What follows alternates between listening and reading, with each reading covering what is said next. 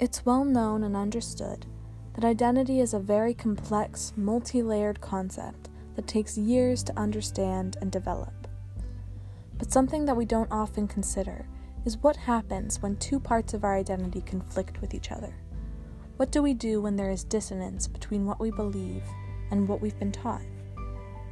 My name is Amy Patterson, and during this podcast, I'm going to explore how family plays a role in identity formation, as well as the importance of consistency in the values of those closest to us in our lives.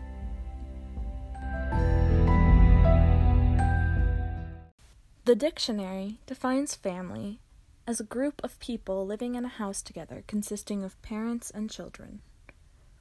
In my experience, family goes way, way beyond this simple definition.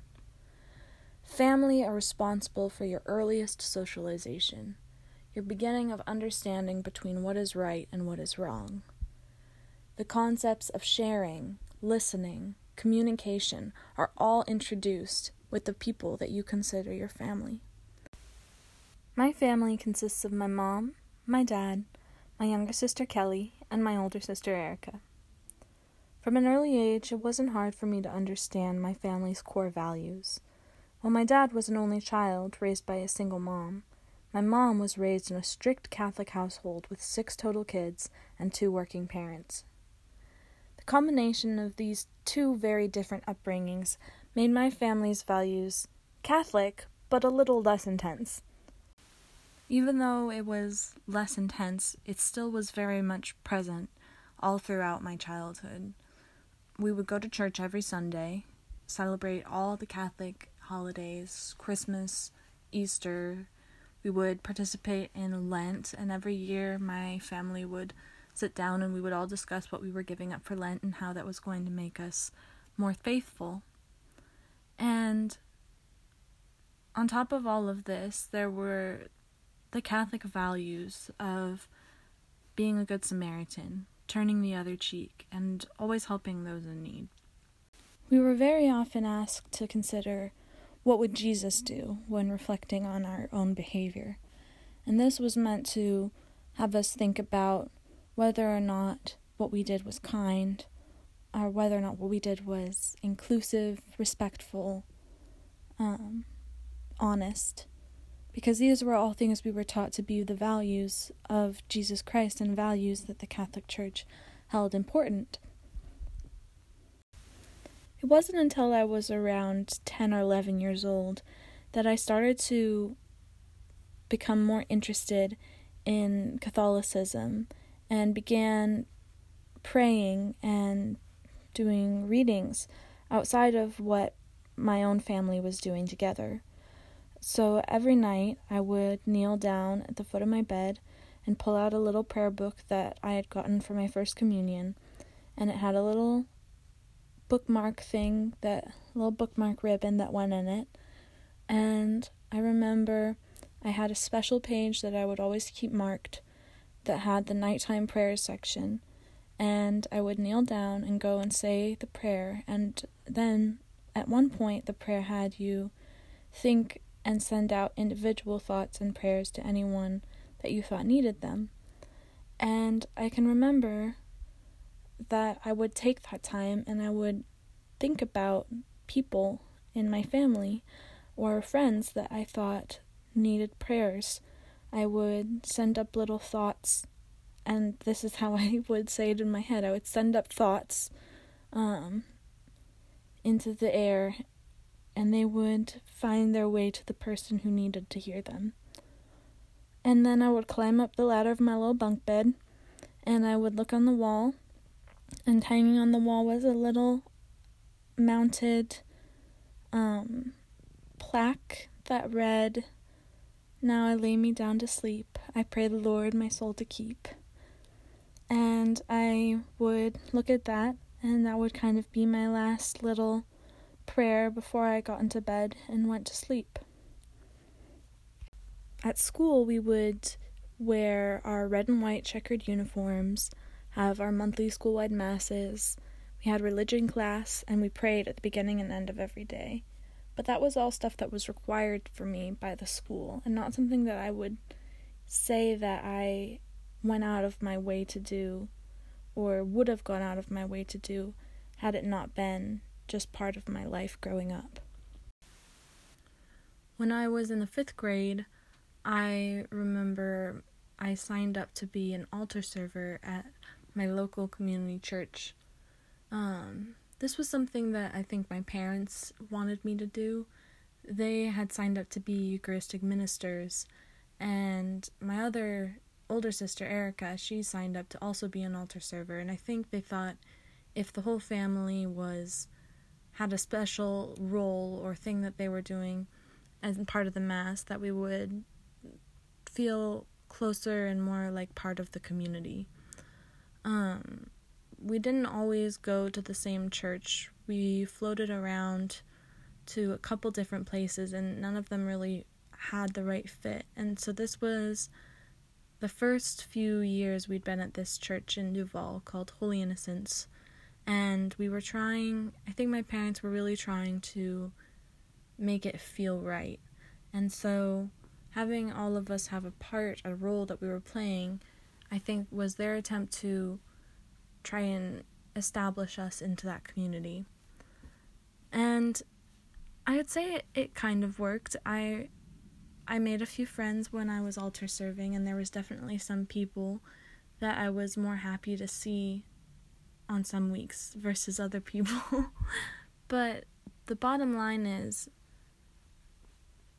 it never really felt like something that was my choice. It was something we did as a family, and because it was something we did as a family, it was special and important, but I feel like that was the only reason. I didn't feel really connected to the people that we were with, and I didn't feel very connected to the space. Something about it felt wrong, and at this point, I couldn't put my finger on it. It wasn't until a few years later that I began to really understand why it didn't feel right.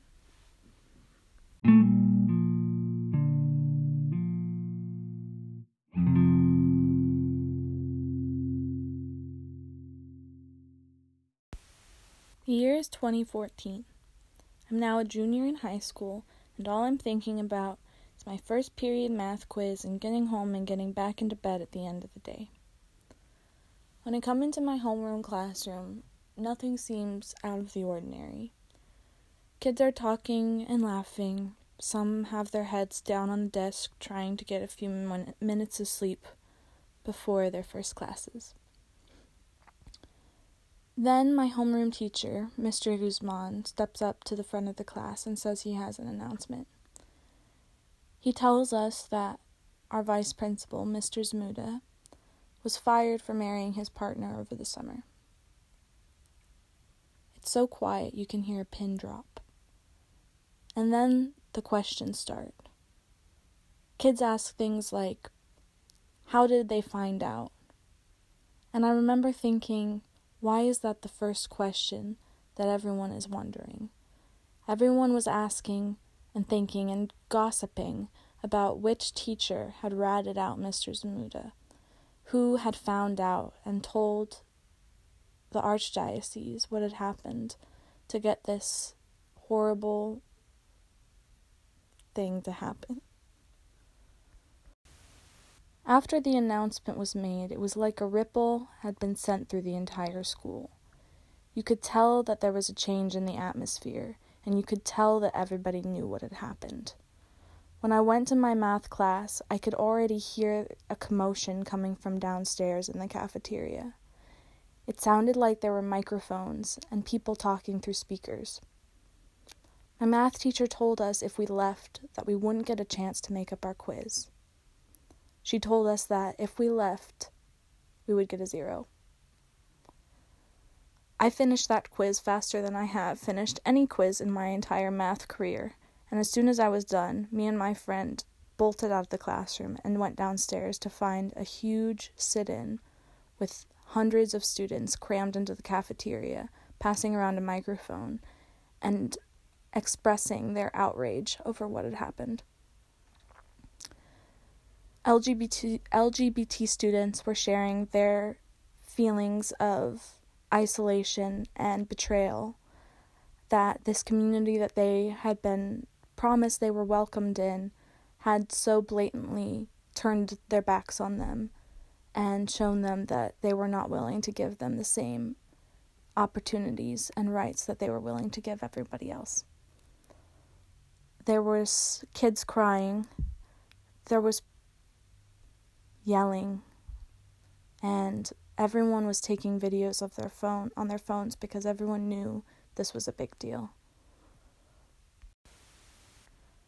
The sit-in, while was mostly student-led, was being closely monitored by our dean of students, who came in around lunchtime and told us that we needed to move to the gym so that the middle school could eat and have their lunch period. We didn't want to cause too much upset with the school, so we complied and we moved to the gym, where our numbers continued to grow and we continued to share our stories and offer support to one another in this time of frustration and fear. At this point, I remember people had gotten into contact with the local news and began to spread that the news vans were waiting at the end of the driveway, but they weren't allowed to come onto school property. And so all at once, we decided to go to them. And it was a very powerful and moving scene to see this entire auditorium of people, of students, just collectively stand and move and all walk out the front doors. And we walked down the stairs, through the parking lot, and all the way out to the street and met 3 news vans with video cameras. And as we marched, we held up the sign for love, agape, and tried to remind ourselves why we were doing this. I remember the seniors were trying to tell the freshmen, this isn't skipping class, this isn't funny, this isn't a joke, this is serious. We're not doing this to get out of school, we're doing this because it's important. And they made sure to spread the message that we were taking this seriously and it wasn't just going to be a joke to anyone. It just so happened that the day that all of this went down was also the last day that we were in school before our winter break. Over the break, my high school, Eastside Catholic, did everything they could to try and justify their decision to let Mr. Zamuda go. In their release statement, they said that Mr. Zamuda signed a contract when he became an educator at Eastside Catholic that stated he would uphold and practice Catholic values. And by marrying his partner, he had violated that contract. This was a big turning point for me in terms of examining my own identity and starting to separate myself from the Catholic Church and understanding the process and the work that required, since so much of my identity had been ingrained with the Catholic organization since such an early age. I felt deceived. I felt like I had been told nothing but lies, because now I had blatant proof sitting right in front of me that the Catholic Church was willing to go against its own fundamental core ideologies just to uphold quote-unquote traditional values. So where did that leave me? How did I determine what was right and what was wrong for myself when I had been so immersed in this message from such a young age? It didn't seem like it was going to be that difficult. I didn't really have any friends that I was that close to at the time who identified as LGBT. I had some friends that were questioning and some that were too scared to even think about the possibility that they might be. And so it was something that I really neglected. It was a concept that I thought, this has nothing to do with me right now, or maybe ever, and so I won't worry about it. Until I had to worry about it. few months after the Mr. Zamuda incident, my older sister Erica, who had been staying home for the past couple months from college because she had been struggling emotionally and academically, she came into my room and sat at the edge of my bed. Her eyes were filled with worry and hesitance. She told me after much pause and silence that she didn't feel right in her body. She didn't feel like herself. There was dissonance between who she felt she was on the inside and who she was expressed on the outside. She wanted to change how she expressed herself. She wanted to change her gender identity. This was a concept that was so brand new to my family and the ideology that we'd been raised in, that she was terrified to tell anyone other than me at that time. I don't remember exactly what I was thinking that night when Erica told me everything that she was feeling inside. I know that I felt frustrated and sad that it was so hard for me to make this transition. I wanted it to be easy. I wanted more than anything for her to come into my room and tell me this fundamental truth about her identity and who she was, and for me to be able to tell her that everything was going to be okay. But the truth was, I didn't know that everything was going to be okay, and I don't think that she did either.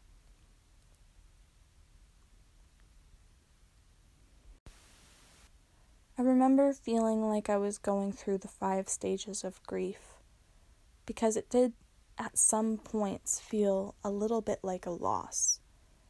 I grew up with an older brother, and now I was going to have an older sister, and I wasn't sure how this was going to affect a relationship or the dynamic between us as siblings. I didn't want to lose anything, and I was scared that the change would mean losing something. And I was so wrong. And it took a long time and a lot of patience and love and communication in order to understand that this person, my sister, was never ever going to change, and the only thing that was going to change was her happiness. That if she was able to do this, if she was able to be who she knew she was, then she wouldn't feel this deep sadness and sense of not belonging, this feeling that she was an intruder in her own body, and she could never escape that feeling. As long as she presented as the gender that she was born as, she was never going to feel like she could be herself. And there were so many barriers that needed to be broken down in order for her to achieve this harmony. And I'm sad to say that our family is still one of those barriers. I could tell that Erica knew that this was going to be difficult, but I don't think either of us anticipated just how hard it was going to be to tell our parents. When she came out to our parents, there was a lot of anger and confusion and yelling. There was denial, and I can remember them telling Erica that this was probably just a phase that she had picked up from her friends in college, and that she only felt this way because of how much time she had been spending with them. I remember my mom saying to me one time, why couldn't she just have been gay? It would have been so much easier if she was just gay. Because at that point, my parents saw themselves as somewhat progressive in the eyes of the Catholic Church. They believed themselves to be forward-thinking to the point where if Erica had been gay and not trans, that would have been completely fine. My dad would tell Erica things like, you know your mom stays up awake at night crying, over you and would say things to make Erica feel like this was her fault. My mom would cry because she knew how much harder this would make Erica's life. My mom once told me that she felt sad because already things were hard for Erica because she was born with Asperger's syndrome, and now this was another thing that was going to make her different from everybody else. One thing that I can remember my parents being really anxious about was how they would eventually break the news of Erica's transition to the rest of our family and friends. Because of our connection and our involvement with the Catholic Church, a lot of our friends and family also identified as Catholic, and so we knew that to bring up a subject that was known to be controversial within the Catholic Church was going to be different for every person, and we never knew who was going to be on our side and who was going to support us and who was going to be staying in the Catholic Church's side and see Erica as deviant and wrong. We wanted to protect her from this, but we also wanted to protect ourselves because we didn't want to be held in that judgment. Whenever anybody asked where Erica was, using Erica's old name, it always opened up the possibility for having this conversation of, oh, actually, Erica goes by Erica now, and feeling like we had to make that decision every single time of like, is this a person that we are going to keep in our life who we have deemed worthy to, try and have this big talk with, or is it going to blow up in our face if we try?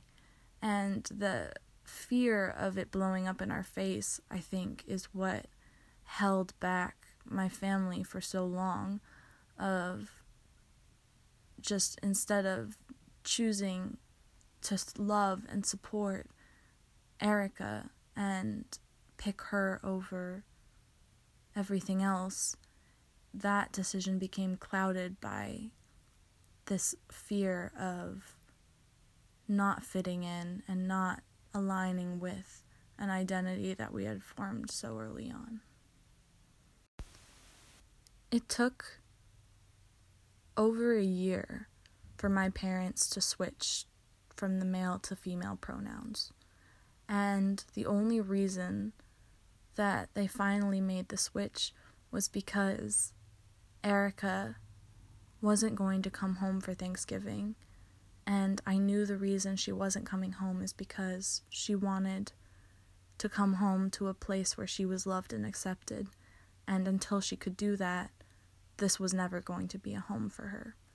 And it made me feel so incredibly gutted and wrenched to think that my older sister, my role model, the person that I looked up to all throughout growing up, was now feeling like she didn't belong in her own home. And it was our fault. We weren't making it a place where she could belong. I had just left for college and was still trying to understand and accept Erica's transition.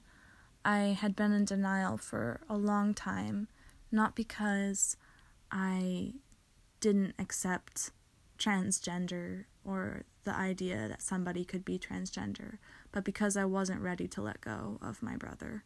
And I was still holding this fear that things were going to be different. But while I was away for my first semester of college, I realized that it wasn't that difficult to start talking about her using she and her, and it wasn't that hard to start saying Erica instead of her old name. It started to become like second nature, and just talking about her when she wasn't around, it made it easier to begin to understand her new identity and recognize it. So when I came home and was ready to come home for Thanksgiving break, I told my family, hey, if we don't do this, if we don't change the pronouns that we're using and respect her identity and change the name, then she's never going to feel like she belongs here or is loved by us. And I think that if we made the effort to try and use her correct name and pronouns, it would show her that we have not abandoned her and we love her and we will always choose her over anything else.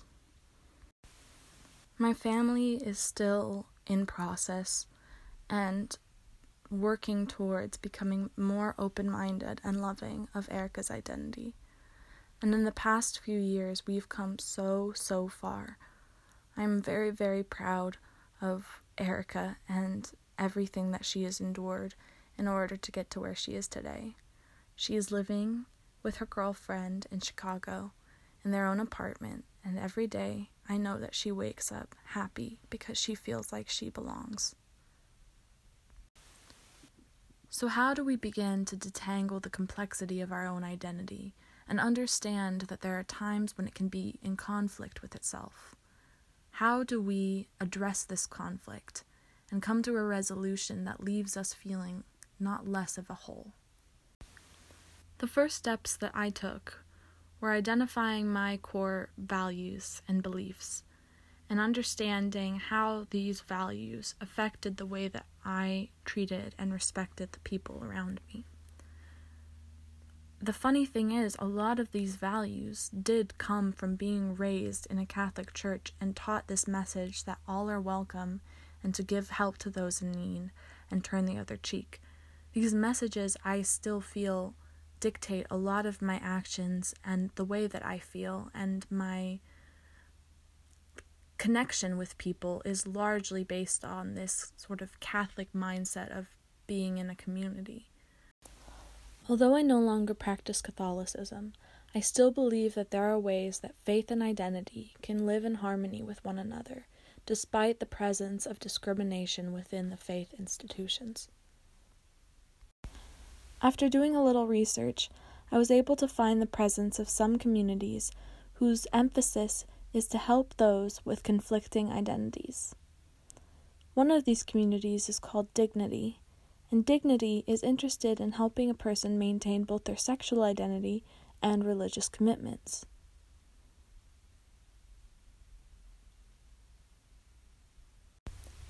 Dignity is not only focused on providing a safe space for people with these conflicting identities, it also is interested in creating reformation within the Catholic Church itself, so that the need for these communities won't be as significant. Beverly Tatum says that integrating one's past, present, and future into a cohesive, unified sense of self is a complex task that begins in adolescence and continues for a lifetime. We are always in process. We are always examining and questioning and thinking critically about who we are and who we want to be. And I will continue this journey, and I will continue to examine the areas in my life in which I feel like my identity is not in harmony. And when I find those areas, I will do everything in my power to reach out to those closest to me, to reach out to those who share my values, and figure out the path that I should take that reflects who I believe I am.